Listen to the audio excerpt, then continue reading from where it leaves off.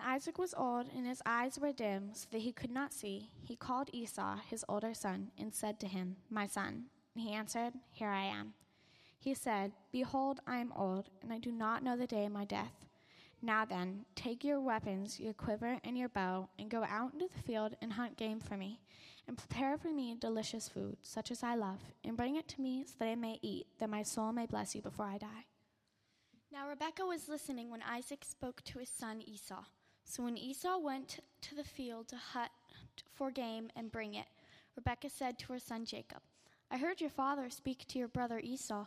Bring me game and prepare for me delicious food, that I may eat it and bless you before the Lord before I die.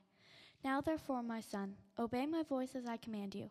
Go to the flock and bring me 2 good young goats, so that I may prepare from them delicious food for your father, such as he loves. And you shall bring it to your father to eat, so that he may bless you before he dies." But Jacob said to Rebekah his mother, "Behold, my brother Esau is a herring man, and I am a smooth man. Perhaps my father will feel me, and I shall seem to be mocking him, and bring a curse upon myself, and not a blessing." His mother said to him, "Let your curse be on me, my son. Only obey my voice, and go, bring them to me." So he went and took them and brought them to his mother, and his mother prepared delicious food, such as his father loved. Then Rebekah took the best garments of Esau, her older son, which were with her in the house, and put them on Jacob, her younger son. And the skins of the young goats she put on his hands and on the smooth part of his neck. And she put the delicious food and the bread which she had prepared into the hand of her son Jacob. So he went in to his father and said, "My father." And he said, "Here I am. Who are you, my son?" Jacob said to his father, "I am Esau, your firstborn. I have done as you told me. Now sit up and eat of my game, that your soul may bless me." But Isaac said to his son, "How is it that you have found it so quickly, my son?" He answered, "Because the Lord your God granted me success." Then Isaac said to Jacob, "Please come near, that I may feel you, my son, to know whether you are really my son Esau or not." So Jacob went near to his Isaac father, who felt him and said, "The voice is Jacob's voice, but the hands are the hands of Esau." And he did not recognize him, because his hands were hairy like his brother Esau's hands. So he blessed him, and he said, "Are you really my son Esau?" He answered, "I am." Then he said, "Bring it near to me, that I may eat of my son's game and bless you." So he brought it near to him, and he ate, and he brought him wine, and he drank. Then his father Isaac said to him, "Come near and kiss me, my son." So he came near and kissed him. And Isaac smelled the smell of his garments and blessed him, and said, "See, the smell of my son is as the smell of a field that the Lord has blessed. May God give you of the dew of heaven and the fatness of the earth, and plenty of grain and wine. Let people serve you, and nations bow down to you. Be Lord over your brothers, and may your mother's sons bow down to you. Cursed be everyone who curses you, and blessed be everyone who blesses you." As soon as Isaac had finished blessing Jacob, when Jacob had scarcely gone out from the presence of Isaac his father, Esau his brother came in from his hunting. He also prepared delicious food and brought it to his father. And he said to his father, "Let my father arise and eat of his son's game, that you may bless me." His father Isaac said to him, "Who are you?" He answered, "I am your son, your firstborn, Esau." Then Isaac trembled very violently and said, "Who was it then that hunted game and brought it to me? And I ate it all before you came, and I have blessed him. Yes, and he shall be blessed." As soon as Esau heard the words of his father, he cried out with an exceedingly great and bitter cry, and said to his father, "Bless me, even me also, O my father." But he said, "Your brother came deceitfully, and he has taken away your blessing." Esau said, "Is he not rightly named Jacob? For he has cheated me these 2 times. He took away my birthright, and behold, now he has taken away my blessing." Then he said, "Have you not reserved a blessing for me?" Isaac answered and said to Esau, "Behold, I have made him lord over you, and all his brothers I have given to him for servants, and with grain and wine I have sustained him. What then can I do for you, my son?"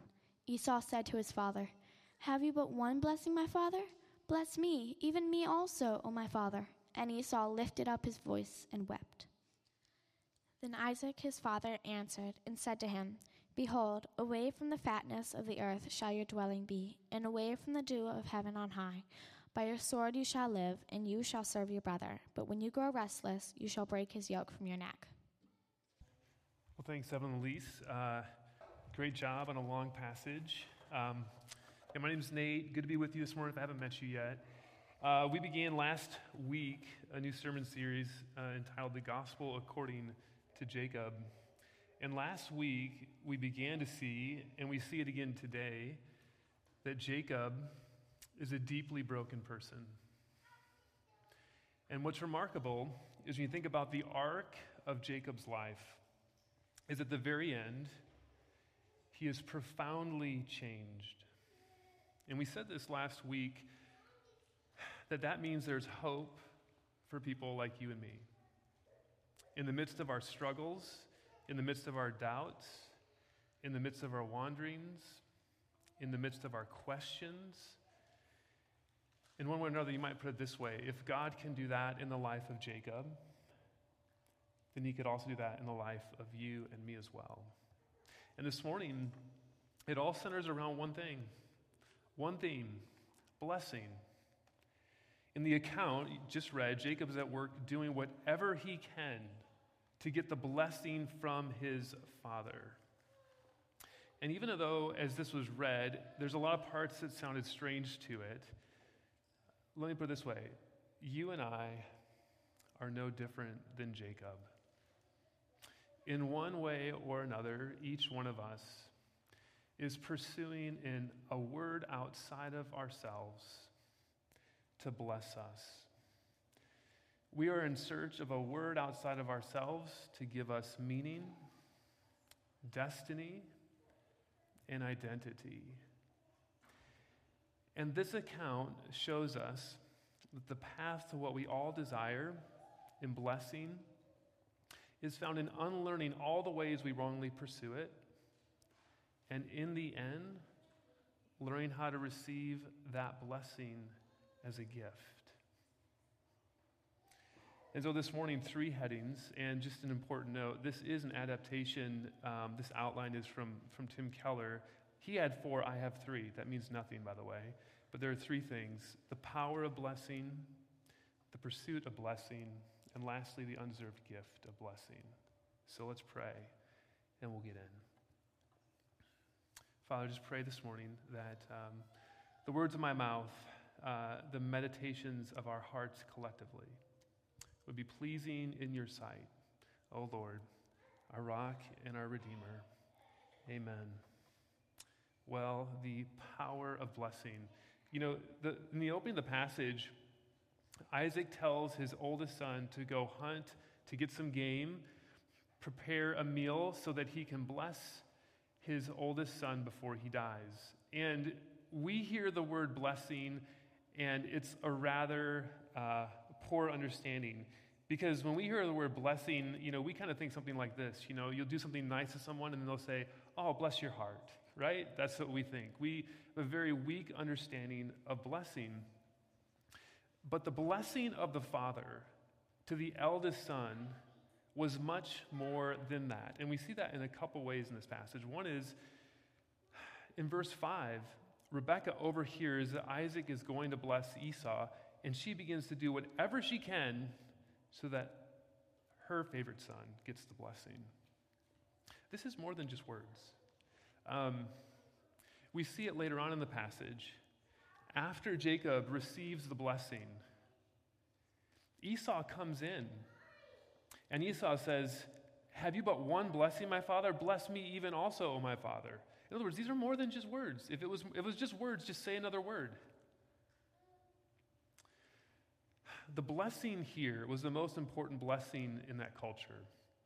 It was when a father conferred on a son the blessing of the firstborn. And Brian Gregory, a friend of mine, a pastor, he puts it so well. He puts it this way: those words actually carried and conferred on the son all the mojo of the father. That it would actually shape the son's destiny for good. And that's why it was so desired by a son, because a father's blessing, it was believed, had this mysterious and determining force to it. The powerful energy contained in it, that when it was placed upon a son, it would forever shape his sense of identity. It would forever set the direction of his life. It would even determine the future prospects of his family line. Now, we live in a different cultural moment, do we not? Not any of us, I think, have ever placed a blessing like that on our firstborn son, but that does not mean that we cannot relate to it. I said this at the top, whether we realize it or not, we're all in need of a word outside of ourselves to give us meaning, destiny, and a sense of purpose. And back then, and even in places today, in a traditional culture, the word from outside of yourself was given by a parent, by family, or oftentimes even by God. They would be the ones who would give you, in a sense, a word that would help define you. We live in a different cultural moment.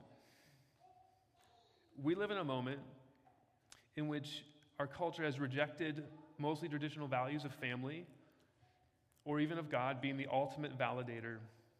And instead, we've inserted the self. We look within.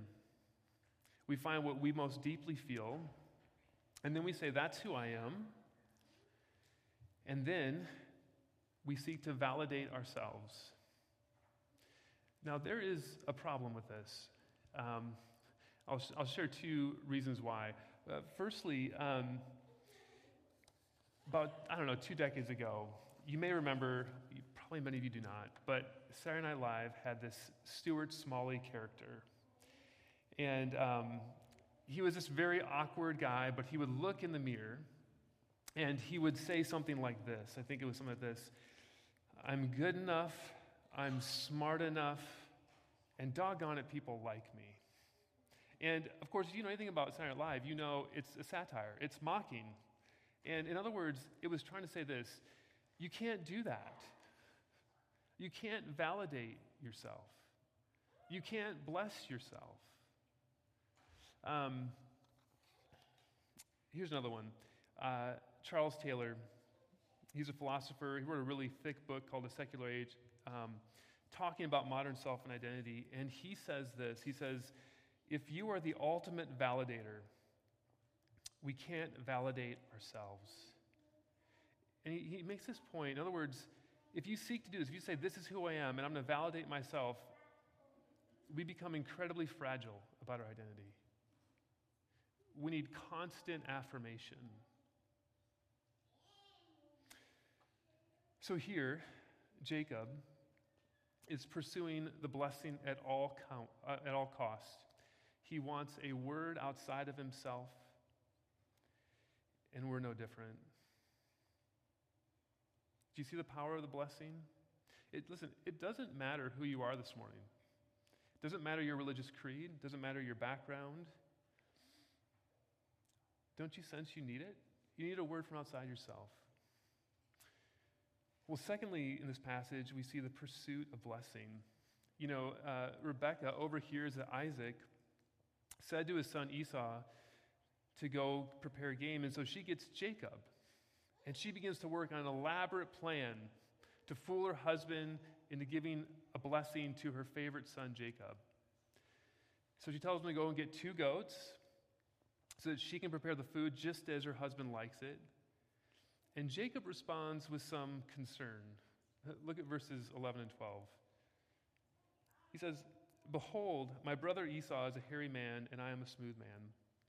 Perhaps my father will feel me, and I shall seem to be mocking him and bring a curse upon myself and not a blessing. And notice that Jacob is not concerned about lying. He's concerned about getting caught, right? He's not concerned about doing something potentially wrong or damaging to the family. He's concerned about the consequences that it might bring on himself. And so his mother has more of a plan. He follows it to the T. He puts on Esau's garments in order to smell like him. He puts on the skin of young goats on his hands and on his neck to be able to feel like him because his brother is hairy. And he takes his meal that his mother prepared. He enters the tent. And we read that he comes in and says, my father, and Isaac says, here I am, who are you, my son? And Isaac, whose eyes, the text says, have grown dim, says this. He says, now sit up and eat my game that your soul may bless me. And Esau asks, how have you found it so quickly? Isaac asks, how have you found it so quickly? And then Jacob goes to an even deeper level of lying. He takes God's name in vain. And he says, because the Lord your God granted me success. And Isaac asks him at that point to come closer, to see if he really is Esau or not. And at one point, it even says in the passage, he says the voice is Jacob's voice, but the hands are the hands of Esau. And in the end, all the lying, all the deception shows us in one way or another that the way we pursue blessing, and Keller puts this so well, the same way Jacob pursues blessing, the same way we do, and that is by simply doing this. We pretend to be someone else.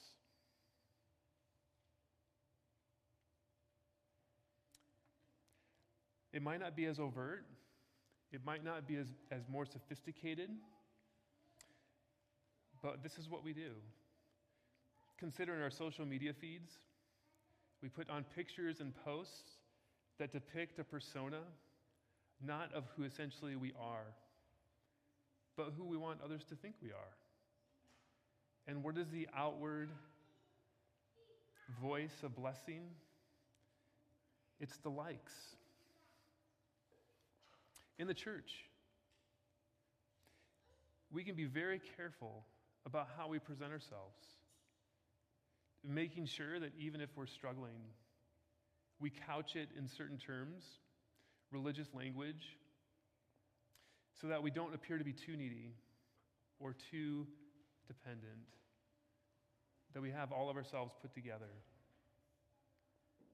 Or how about this, in a culture of consumerism, we fall easy prey to the latest fashion or products that can present a polished veneer and accessories that show just how great we are. Or how about this?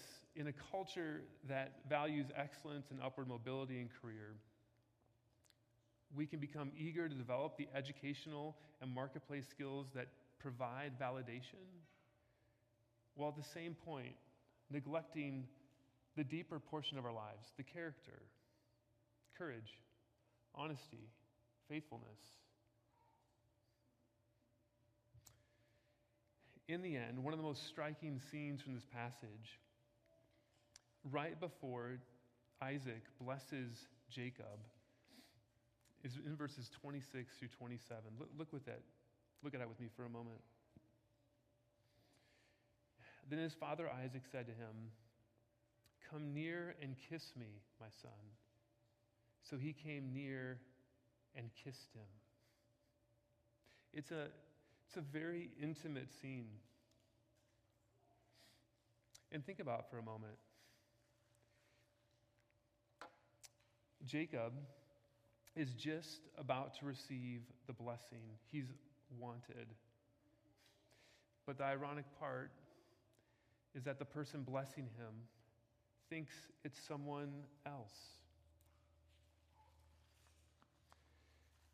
Consider for a moment what Jacob would have longed for in that moment. To be known exactly who he was and to still receive the blessing. But that, of course, is the quandary. Because if Isaac knew who he really was, he wouldn't get the blessing. And of course, we in some way can feel the same way. We can think if someone really knew us, the outward blessing, the outward word would not be there. And so we're much like Isaac, much like Jacob. Well, lastly, the undeserved gift of blessing. You know, how do we get it? It's interesting in this passage to consider this question because when you consider how Jacob gets the blessing, it's actually really troubling. One of the things the narrator does, he goes out of his way to show just how troubling it is. Right after Jacob leaves, after receiving the blessing, Esau comes in, and his father says to him, "Who are you?" And he answers, "I am your son, your firstborn Esau." And then in verse 33, Look at what happens. Then Isaac trembled very violently. Who was it then that hunted game and brought it to me, and I ate it all before you came, and I have blessed him, yes, and he shall be blessed. And Esau responds in complete agony. He cries out with a bitter cry, bless me, even me also, O my father. But of course he can't. Esau says, is he, your brother, not rightly named Jacob, for he has cheated me these 2 times? And the passage closes with an anti-blessing. Isaac says to Esau, away from the fatness of the earth, that his descendants will actually be subservient to Jacob and his descendants. And here's what you're left with. There's no way that Jacob deserves this blessing. And yet, it's his. It can't be taken away. And this accentuates at least 2 things we need to see. First is this. When you consider this account in the larger part of Genesis, we talked about this last week, but Genesis 1 to 11 is in essence the great story of God creating the world out of nothing, speaking into existence, and putting humanity at the center, and then right away, things breaking down and sin entering, and everything being lost. And then, after that, it goes in this chaotic spiral just downward until at the end of chapter 11, you're wondering what is going to happen to this world. And then chapter 12 flips, and there's this promise that God gives to Abraham that through him and his descendants is going to be blessing to all nations. It is going to be, God is going to heal the world through one of his descendants. And here's what's remarkable, is that this story in chapter 27 is that family. Do you realize how messed up this is? This is the family that's going to heal the world. Right? You have Isaac, who at the very beginning, his eyes, he can't see, and commentators note that he has spiritually lost his sensitivity. And so even though he knows the oracle that was promised that the younger would serve the older, that he should bless Jacob, he says, no, I want to bless my favorite son. I'm going to bless Esau. And then you have Rebekah. Rebekah, who even as she talks about it, she talks about her family like this. He says, your father and your brother. She won't even call Isaac or Esau who they are to her, because everything in her life revolves around her son, her favorite son. Then, of course, you have Jacob, who goes along with it. He's only concerned about being caught. This is remarkable because in the midst of all of this is what Genesis is showing us, that God is still at work in the midst of this family.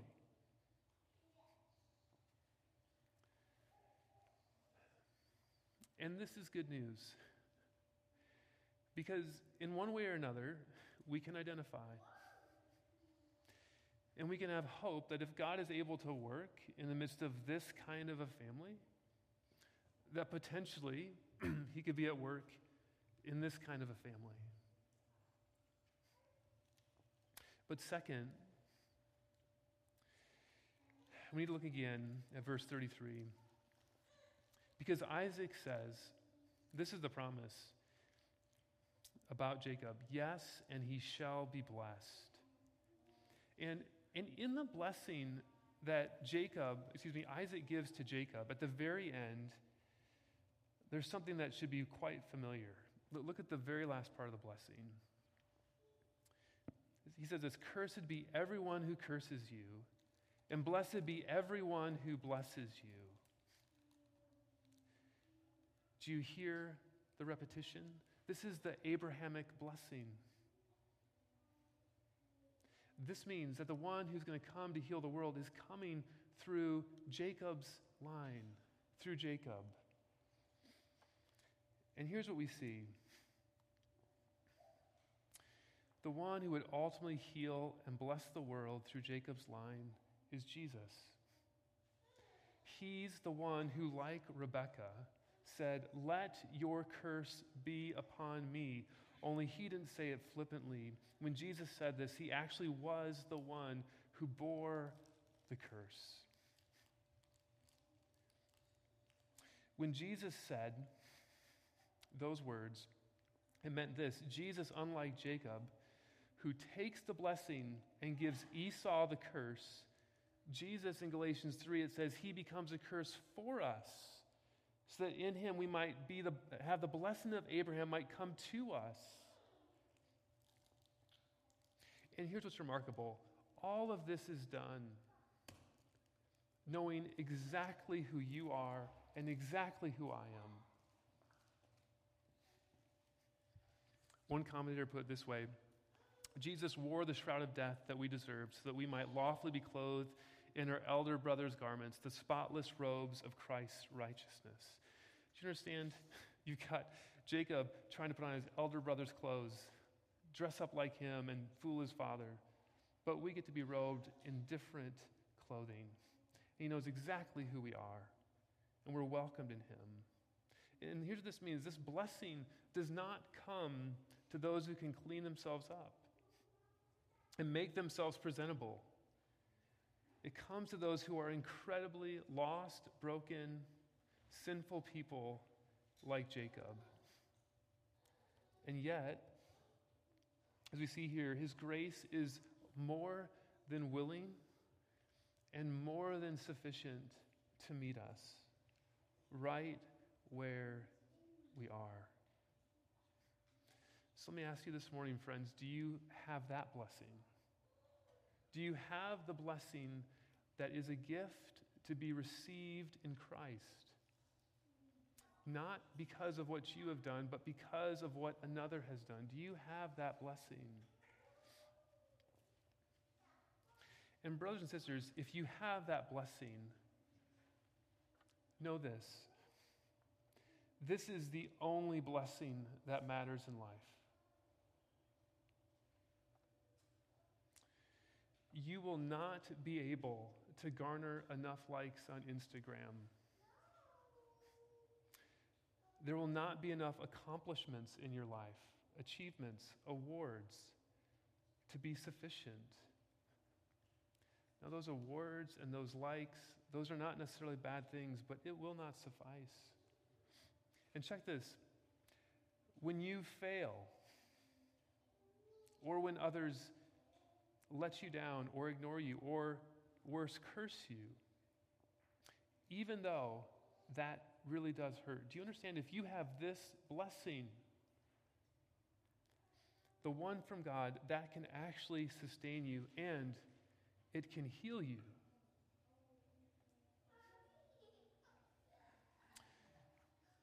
Brian Gregory said it this way, it's just, can't improve on it. He said this: those blessings and curses, they are not the great determiner of your life. They might feel that they are, but they aren't. The great determiner of your life is whether you have God's blessing. It is His blessing that is able to transform us at the very deepest levels of who we are. Let's pray.